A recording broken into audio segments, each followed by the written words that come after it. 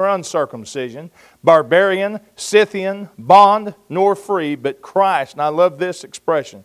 Christ is all and in all. Put on, therefore, as the elect of God, holy and beloved, bowels of mercies, kindness, humbleness of mind, meekness, long-suffering, forbearing one another, forgiving one another. If any man have a quarrel against any, even as Christ forgave you, so also do ye. Father, tonight, once again, as we come together to honor you and to worship you and to study your word, I pray that we would listen to what it is that we need to hear, that we would do more than just listen with the ears, we would listen with our hearts. We would understand that as your children, we're called to walk a different way, to live a different life than that the world offers. We're called to be different than what we was before we met Christ. I pray for those here tonight who maybe don't have that relationship with you, that they would understand the necessity of it. They would understand that there's no way to renew yourself. There's no way to remake yourself. The only thing we can do is be made a new creation through Jesus Christ. I pray the words that you give the Apostle Paul would speak to our heart and mind this evening. In Christ's name, amen. Now, about 35 years ago, there was a very popular book that hit the market. It was called Dress for Success. Anybody ever read that? It was in the business world who it was written to. And the premise of that book was that how you dress or what you wear has an impact whether or not you succeed in the business world. And that is, I'm sure, certainly true. Because I believe, folks, it's a proven fact that clothes do make a difference. They make a difference in how other people perceive us. They make a difference in how we feel about ourselves. I mean, think about this. People, when they're depressed, they often let their appearance go.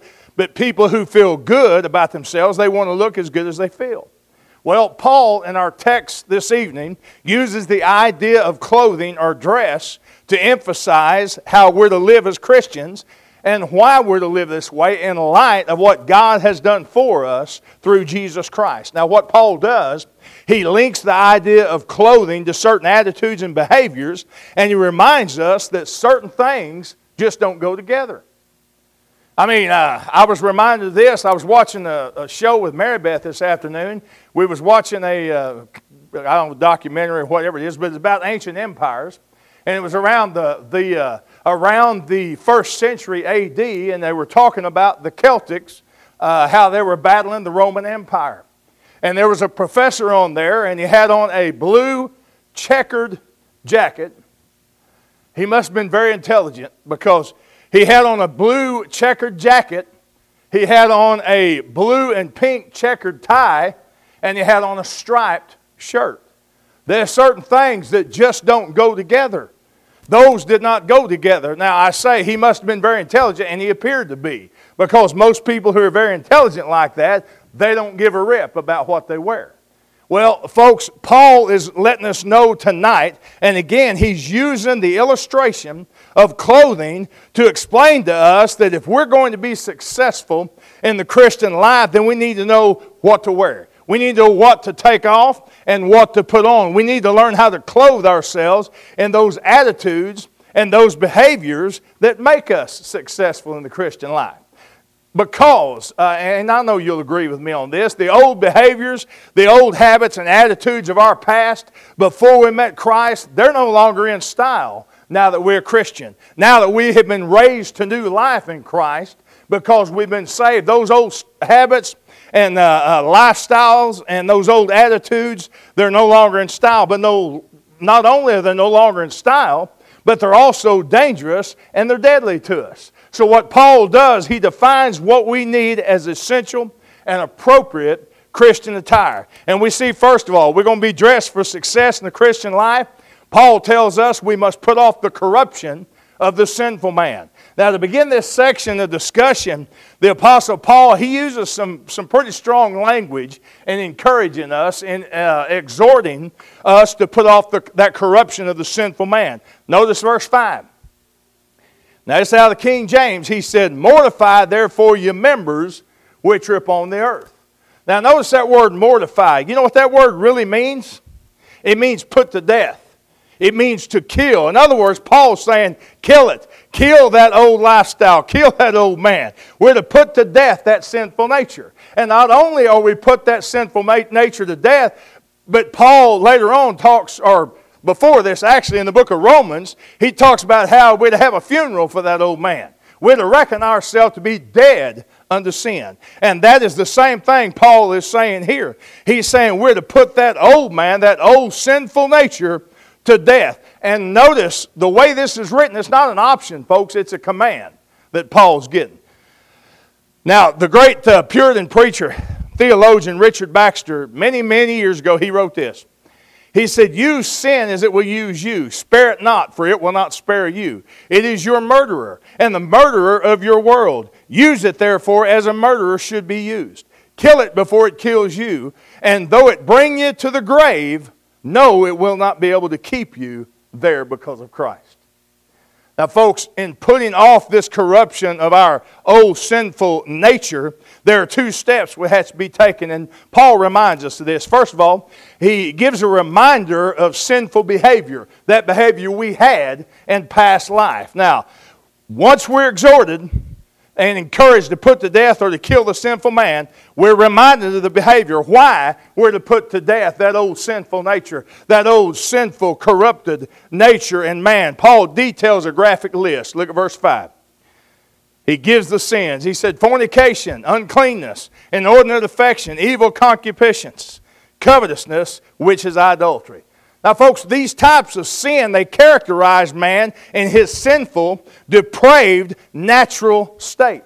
Now, remember something. You've heard this. You know this is true. A man is not a sinner because he sins. He sins why? Because he's a sinner by nature.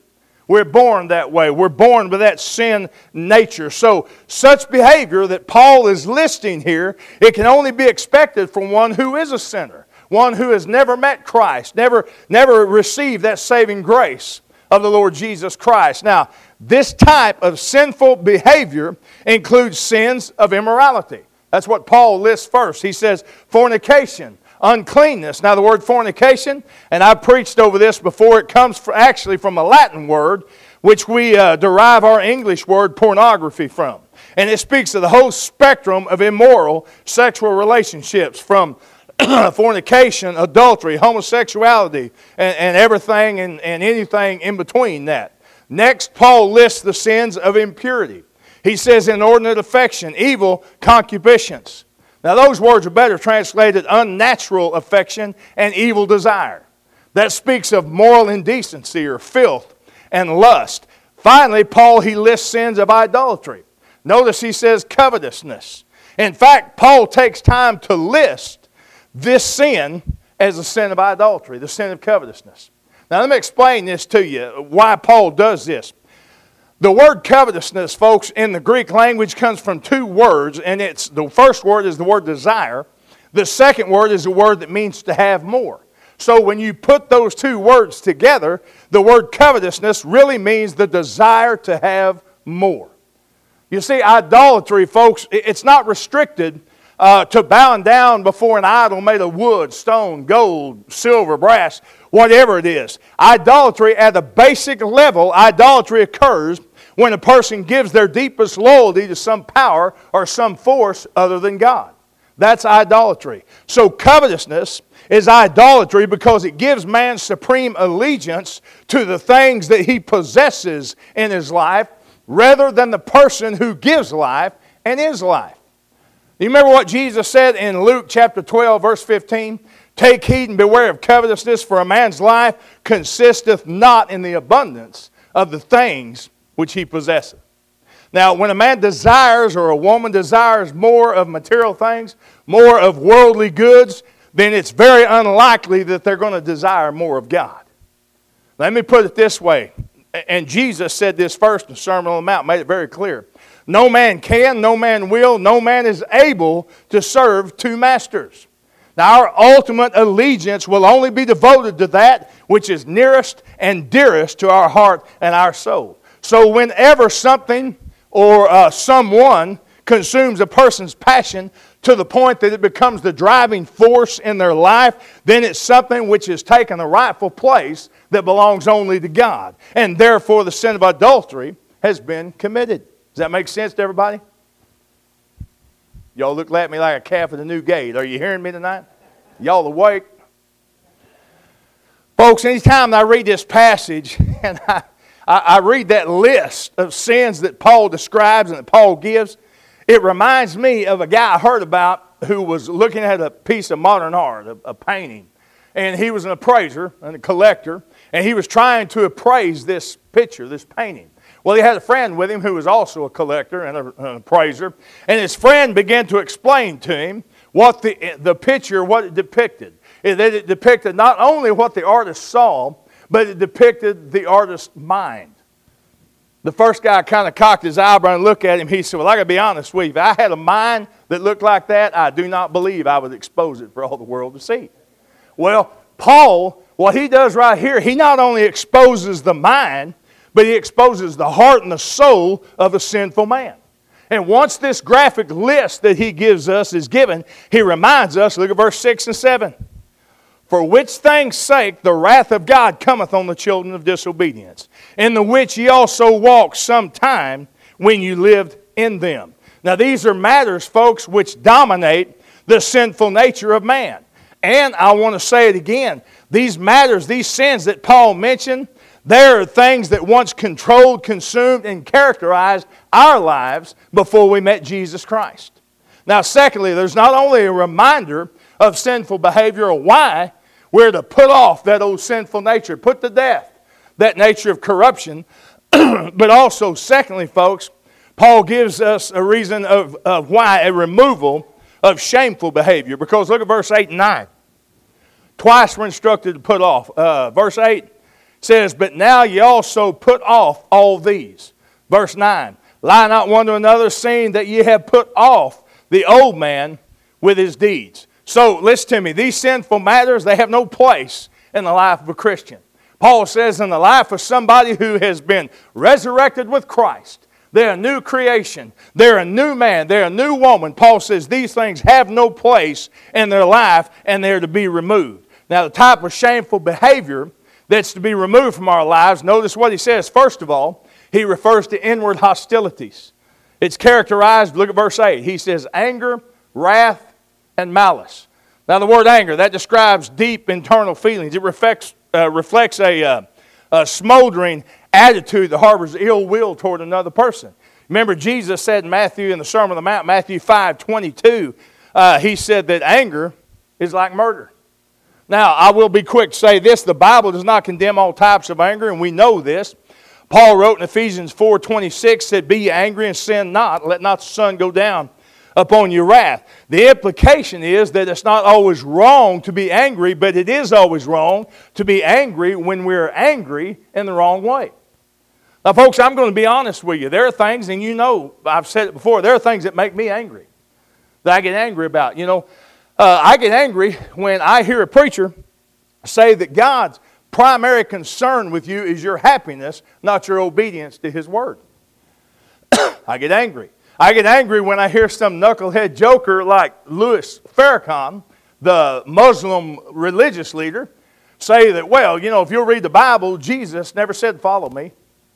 Jesus never said that He desired people to follow Him and be His disciples. I also get angry when he calls the Jewish people termites. Now, there's certain things that we're to get angry about, folks. Remember, the Lord Jesus, He got angry on several occasions. He became angry. However, it was righteous anger, okay? He was angry at the right thing, at the right way. As believers, folks, we're to be angry at sin. We're to hate what sin can do. And let me say this, we're to be angry about sin and what sin can do. We should never apologize for being angry about what sin can do and how it destroys people's lives. You know, the ancient Greek philosopher Aristotle said this once. Anyone can become angry, but to be angry with the right person, to the right degree, at the right time, for the right purpose and in the right way is not easy. Now notice the next word he used, the word wrath. That's anger taken to the next level. Matter of fact, it describes a sudden outburst, like a fire, an explosion. In modern terminology, we would say losing our temper is what Paul's talking about. Now look at the word malice. In the Greek terminology, it was a broad word. It meant all sorts of depravity and evil. The word's used here because it speaks of an eagerness to harm another person. So what Paul is talking about, it describes an intent to injure someone's person or character. Now all these things that Paul mentioned here in verse 8, these are matters of inward hostility. But now in verse 8, he moves to outward hypocrisy. Notice the next word. He says blasphemy. Now we all think, well, we know what blasphemy is. Well, actually the word that's used here for blasphemy, it has a twofold meaning. It was often associated with the word slander. So whenever speech was directed at a person, it was considered slander. Whenever the speech was directed at God, it was considered blasphemy. Now look at the next word. He uses filthy communication. Now I think we probably all know what that is. It's better rendered foul-mouthed. And what it does, it speaks and describes off-color or objectionable, obscene speech. It carries the idea of a type of speech which embarrasses others, makes them ashamed, like profanity or slang terminology. Now I want you to notice verse 9. We're exhorted to lie not one to another. That word lie, that comes from the Greek word pseudo. And it's a word that was used to describe an actor who wore a mask or played a part of someone else. It speaks of a pretense or someone putting on a facade is what it's talking about. So then it actually speaks of hypocrisy is what it speaks of. Now what Paul's done, he has dealt with what we say, but now he deals with how we live. All right, this is not a matter. What Paul's talking about now is not a matter of what we say with our lips, but what we say with our life. And simply put, in verse 9, what Paul is saying is we're not to play the part of a hypocrite. We're not to pretend to be something we're not. We're to take off the mask. We're to be real with one another. Professor Lehman Strauss puts it this way, speaking of this. He said, nothing so divides and separates Christians as falsehood, misrepresentation, suspicion, unscrupulous partisanship. Mutual confidence is a bond of Christian fellowship. Now, I agree with him. Folks, all these matters that Paul has been discussing, they're matters that have no part in the life of a born-again believer. They should not be there. The new man is to reign supreme. The old man is to be put to death. Now, look what Paul states in verse 9 again. We see that we're to put off the old man with his deeds. Put him off. Now notice secondly, if you're going to be dressed for success in the Christian life, and I only got 2 points tonight, you say, it's going to be a short sermon. No, it's not. This last point's going to be a little long. Folks, we're not only to put off the corruption of a sinful man, but secondly, we're to put on the character of a born-again man, of a saintly man. There's a negative, put off, and there's a positive, put on. Now I want to reiterate something that I said this morning, folks. Every born-again believer, every Christian is a child of the King. Every Christian is a prince or a princess of heaven. And Paul makes the point here in what he's saying, and you've heard me say this before. Paul is reminding us that since we're children of the King, we ought to talk like it, act like it, think like it, walk like it, be a child of the King. He says, put off the old man, that old sinful nature, and put on the new man who is raised in the image and the likeness of Christ. So we've been exhorted, again, remove, put off sinful man, put on the character of a born-again child of God. Now, here's something interesting you may not know. The phrase put off and put on, they were used in Paul's day to describe the initiation ceremonies into pagan religions. And I found that interesting. What it talks of, it speaks of taking off one garment, putting on another garment.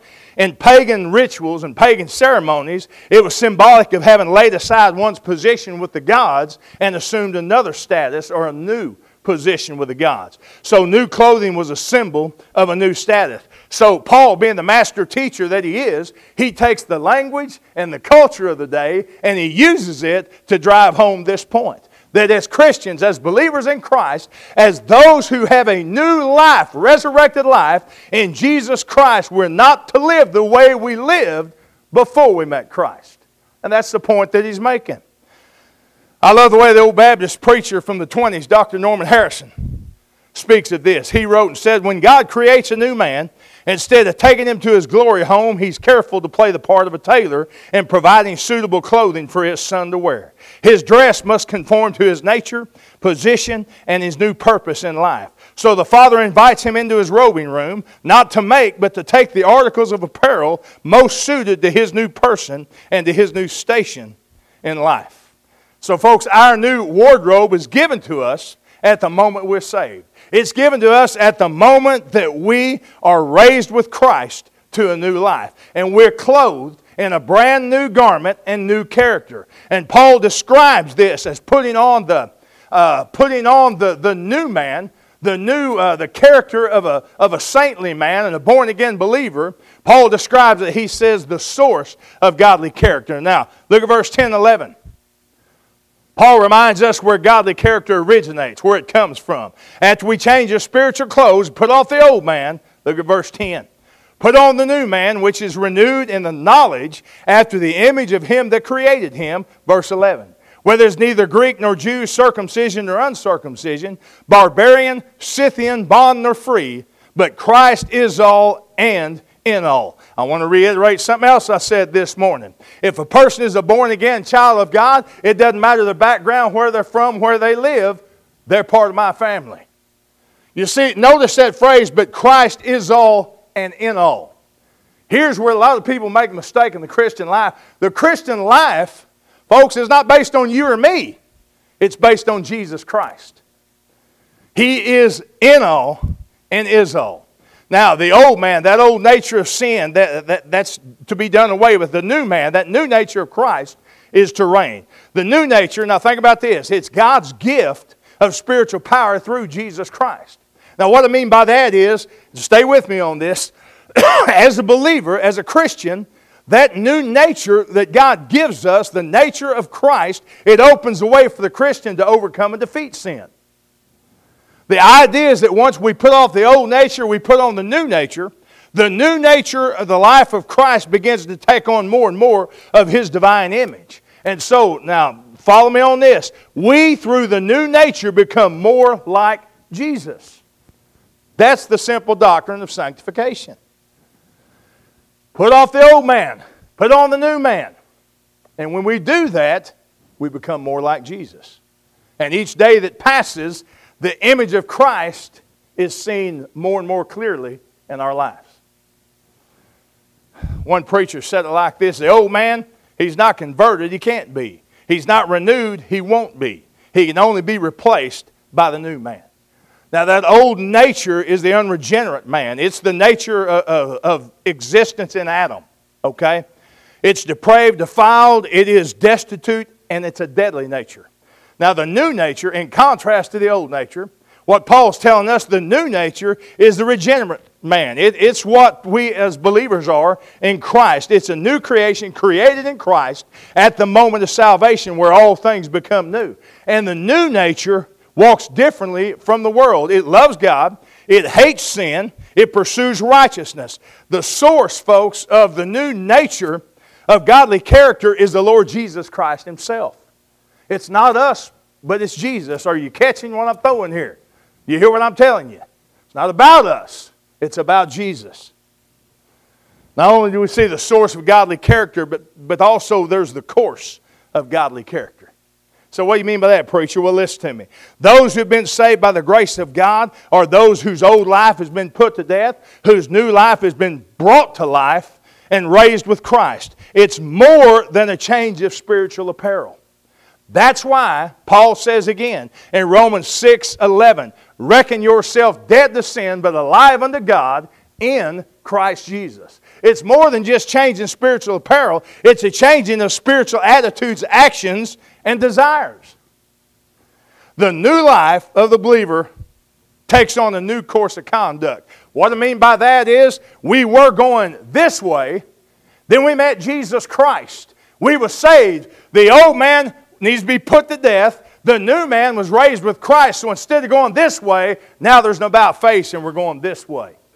Now I want to make this real clear. You've heard me say it many times. If somebody professes to be a born-again believer, that they've given their life to Christ, but there is no change in them from the direction they were going before they met Christ, then I'm going to tell you with all honesty and all love, they've not met Jesus Christ. There will be a change that takes place. Their course will be different. Look at verse 12. Paul says, "Put on therefore as the elect of God, holy and beloved, bowels of mercies, kindness, humbleness of mind, meekness, long-suffering." All this that Paul mentioned, they're virtues to be experienced in the life of the child of God. The old nature moves out, the new nature moves in, takes over, and we're to experience the virtue. The first one, he says, bowels of mercy. That's an old, of course, King James translation. A better translation of that would be deep tenderheartedness.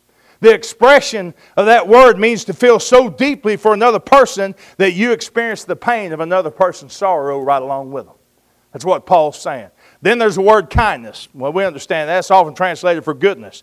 Then humbleness of mind. That speaks of lowliness. That speaks of humility. It carried the idea of being willing to give up someone's rights, your own rights or privileges, in order to help somebody else. Then there's the word meekness. That word meekness in Paul's day that we used to speak of the breaking of an animal, taming an animal. Many times the illustration is given of a wild stallion. When that wild horse was broken, that stallion was broken, you know what they said of it? It had been meeked. And what that means is power under control. It means that not only is power under control or strength under control, but it means that its power was harnessed and dedicated to a proper task. That's what Paul means by the word meekness. Finally, he says long-suffering. That's more commonly known, of course, as patience. And let me tell you what this speaks of. It speaks of patience with difficult people. Okay, now you probably don't want to hear that. There's times I don't like hearing that either. But it's patience with difficult people. These are the virtues, Christian, that are to be experienced in our life when we are dressed for success in the Christian life. We're to be experiencing these things. Now I want you to look at verse 13. Paul speaks about a virtue that's to be expressed. He says, forbearing one another, forgiving one another, if any man have quarrel against any. Now, I'm going to be honest with you. I believe these are two lost virtues in the lives of many Christians. Forbearance and forgiveness. That word forbearing, it basically meant to put up with someone or be willing to endure them. And it often carried the idea of toleration, tolerating somebody else. Now, I'm not saying tolerating sin. I'm not saying things. I'm saying tolerating others. And it gives the idea of maybe somebody who's not as mature as you in their Christian faith. You know, enduring that person. It gives the idea of somebody who maybe they don't believe just identically to the way you believe. Now, I'm not saying compromise on essentials. We cannot do that. But on non-essential things. It says we're to tolerate people. Forbearing people. Now I want you to look at the next word, forgiveness. That word forgiveness does not mean act like nothing's happened, okay? Rather, it means restore and redeem a relationship in light of what has happened. Make effort, make stress to restore that relationship. Now, these two virtues, they're closely linked together in the Christian's new wardrobe. Because, listen, in forbearing, we hold everything back. While forgiving, we hold nothing against. That makes sense to you? Let me quick say this. In order for one to be forbearing, it requires that one be forgiving. Can't have one without the other. In order for one to be able to hold nothing against a person, they must be willing to be able to hold everything back. Now, I'll put it this way. You have to be willing to overlook so that you can look over certain matters in others' lives. And I will say this. If we're honest, we would have to admit that's probably one of the hardest tasks in a Christian's life. And not only in a Christian's life, but in life in general, folks, to overlook when somebody wrongs us, to let it go, to forbear and forgive. You say, how do you do that, preacher? How is that possible? Well, thank God we're given a model. We're given an example to follow. We're able to forbear and forgive because look at the last line of verse 13. Even as Christ forgave you, so also do ye. The model for Christian forbearance and forgiveness is the way in which Christ has dealt with us. Amen. Folks, listen, when Jesus looks at us, He holds everything back, all the judgment and the wrath that we deserve. He holds everything back, but He holds nothing against. He overlooks it all, and He looks over it all in dealing with you and I. You know, I'm going to start wrapping up right here. I think about A story I heard of an employee who was called into the president's office of the company he worked for. Well, this guy knew he was in trouble. He was caught red-handed embezzling money, and he had been embezzling money for several years. But this guy had regret and remorse for it. He sat down in the president's office, and the president come in and sat down across the desk from him, and he said, "I need to ask you, are you guilty?" The man, making no excuses, he said, "Yes, sir, I am. I am guilty of it, and I am ashamed of it. And I deserve whatever's coming to me." The man thought for sure, "I'm going to lose my job, and I'm probably going to spend time in prison."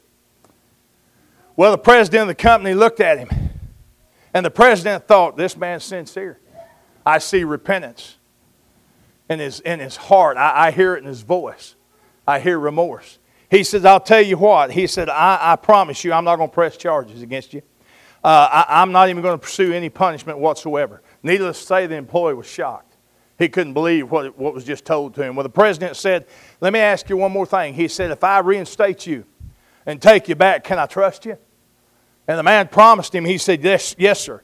"You'll be able to count on me. I promise you that." Now, through it all, this man could not understand the leniency of his boss. I mean, just the generosity, it just blew him away. Because he knew he deserved a harsh punishment. He knew he deserved to go to prison for what he did. Then the president leaned across the desk and got close to the man and looked him right in the face. And he said, "I need to tell you something." He said, "You're the second man who fell and was pardoned in this room today." He said, "I was the first man." And he said, "I want you to know the mercy that you have just received, I one day received. I forgive you because I too was once forgiven." And then he said, "May God have mercy on both of us." Folks, personally, I believe one of the saddest ways to go through life is to hold and harbor resentment in one's heart towards somebody else. I honestly believe that. And I'm going to tell you from experience from years ago, it is not worth it. It's not worth it, and it definitely does not bring honor and glory to Jesus Christ. I'm going to tell you, in the ministry, you got a lot of opportunities to hold bitterness and resentment toward people. There are a lot of things that get said about you, a lot of things that take place that they're not true. You know, now some things may be true, I don't know, but a lot of things that are said, they're not true. Satan has fired people up for a purpose, okay? And I know from experience, the best thing you can do is to be forbearing and forgiving. Let it go. I mean, I learned this, folks, and I take it to heart. After everything that God, through Christ, has forgiven me, I ought to be eager to share that forgiveness and that forbearance with somebody else.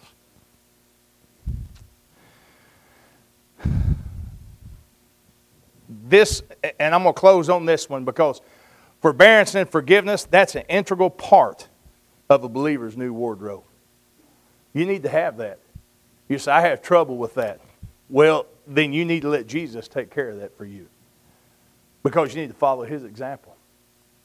And I want you to listen to me, and I'm done right here. When we put off the corruption of the sinful man, we put on the character of a born-again man, then and only then are we dressed for true success in the Christian life. Not until. You bow your heads, please.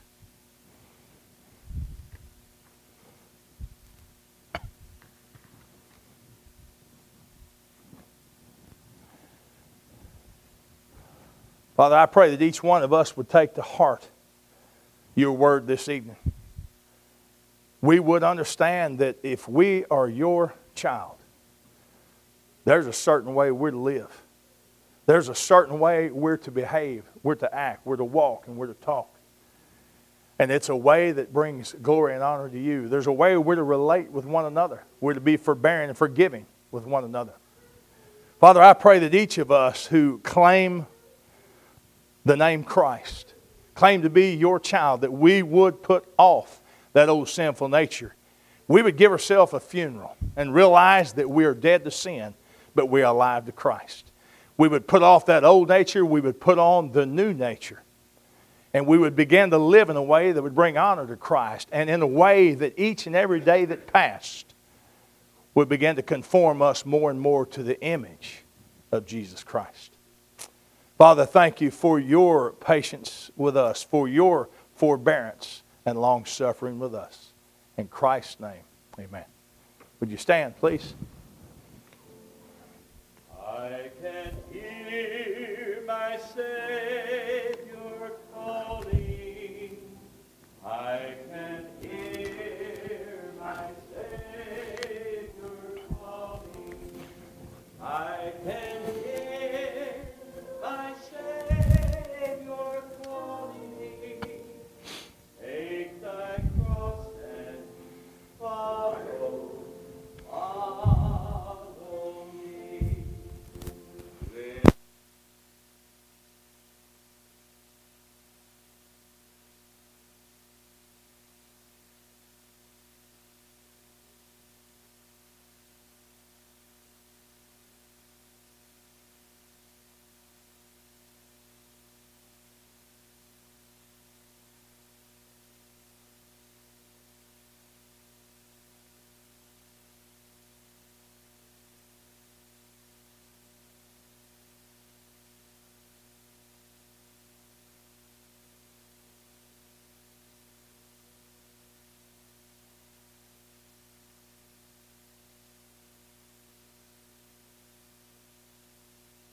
A garden, I'll go with him through the garden.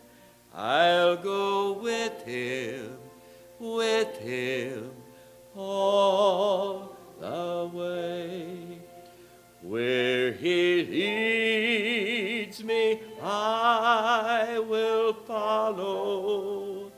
Where he leads me, I will follow. Where he leads me, I will follow. I'll go with him all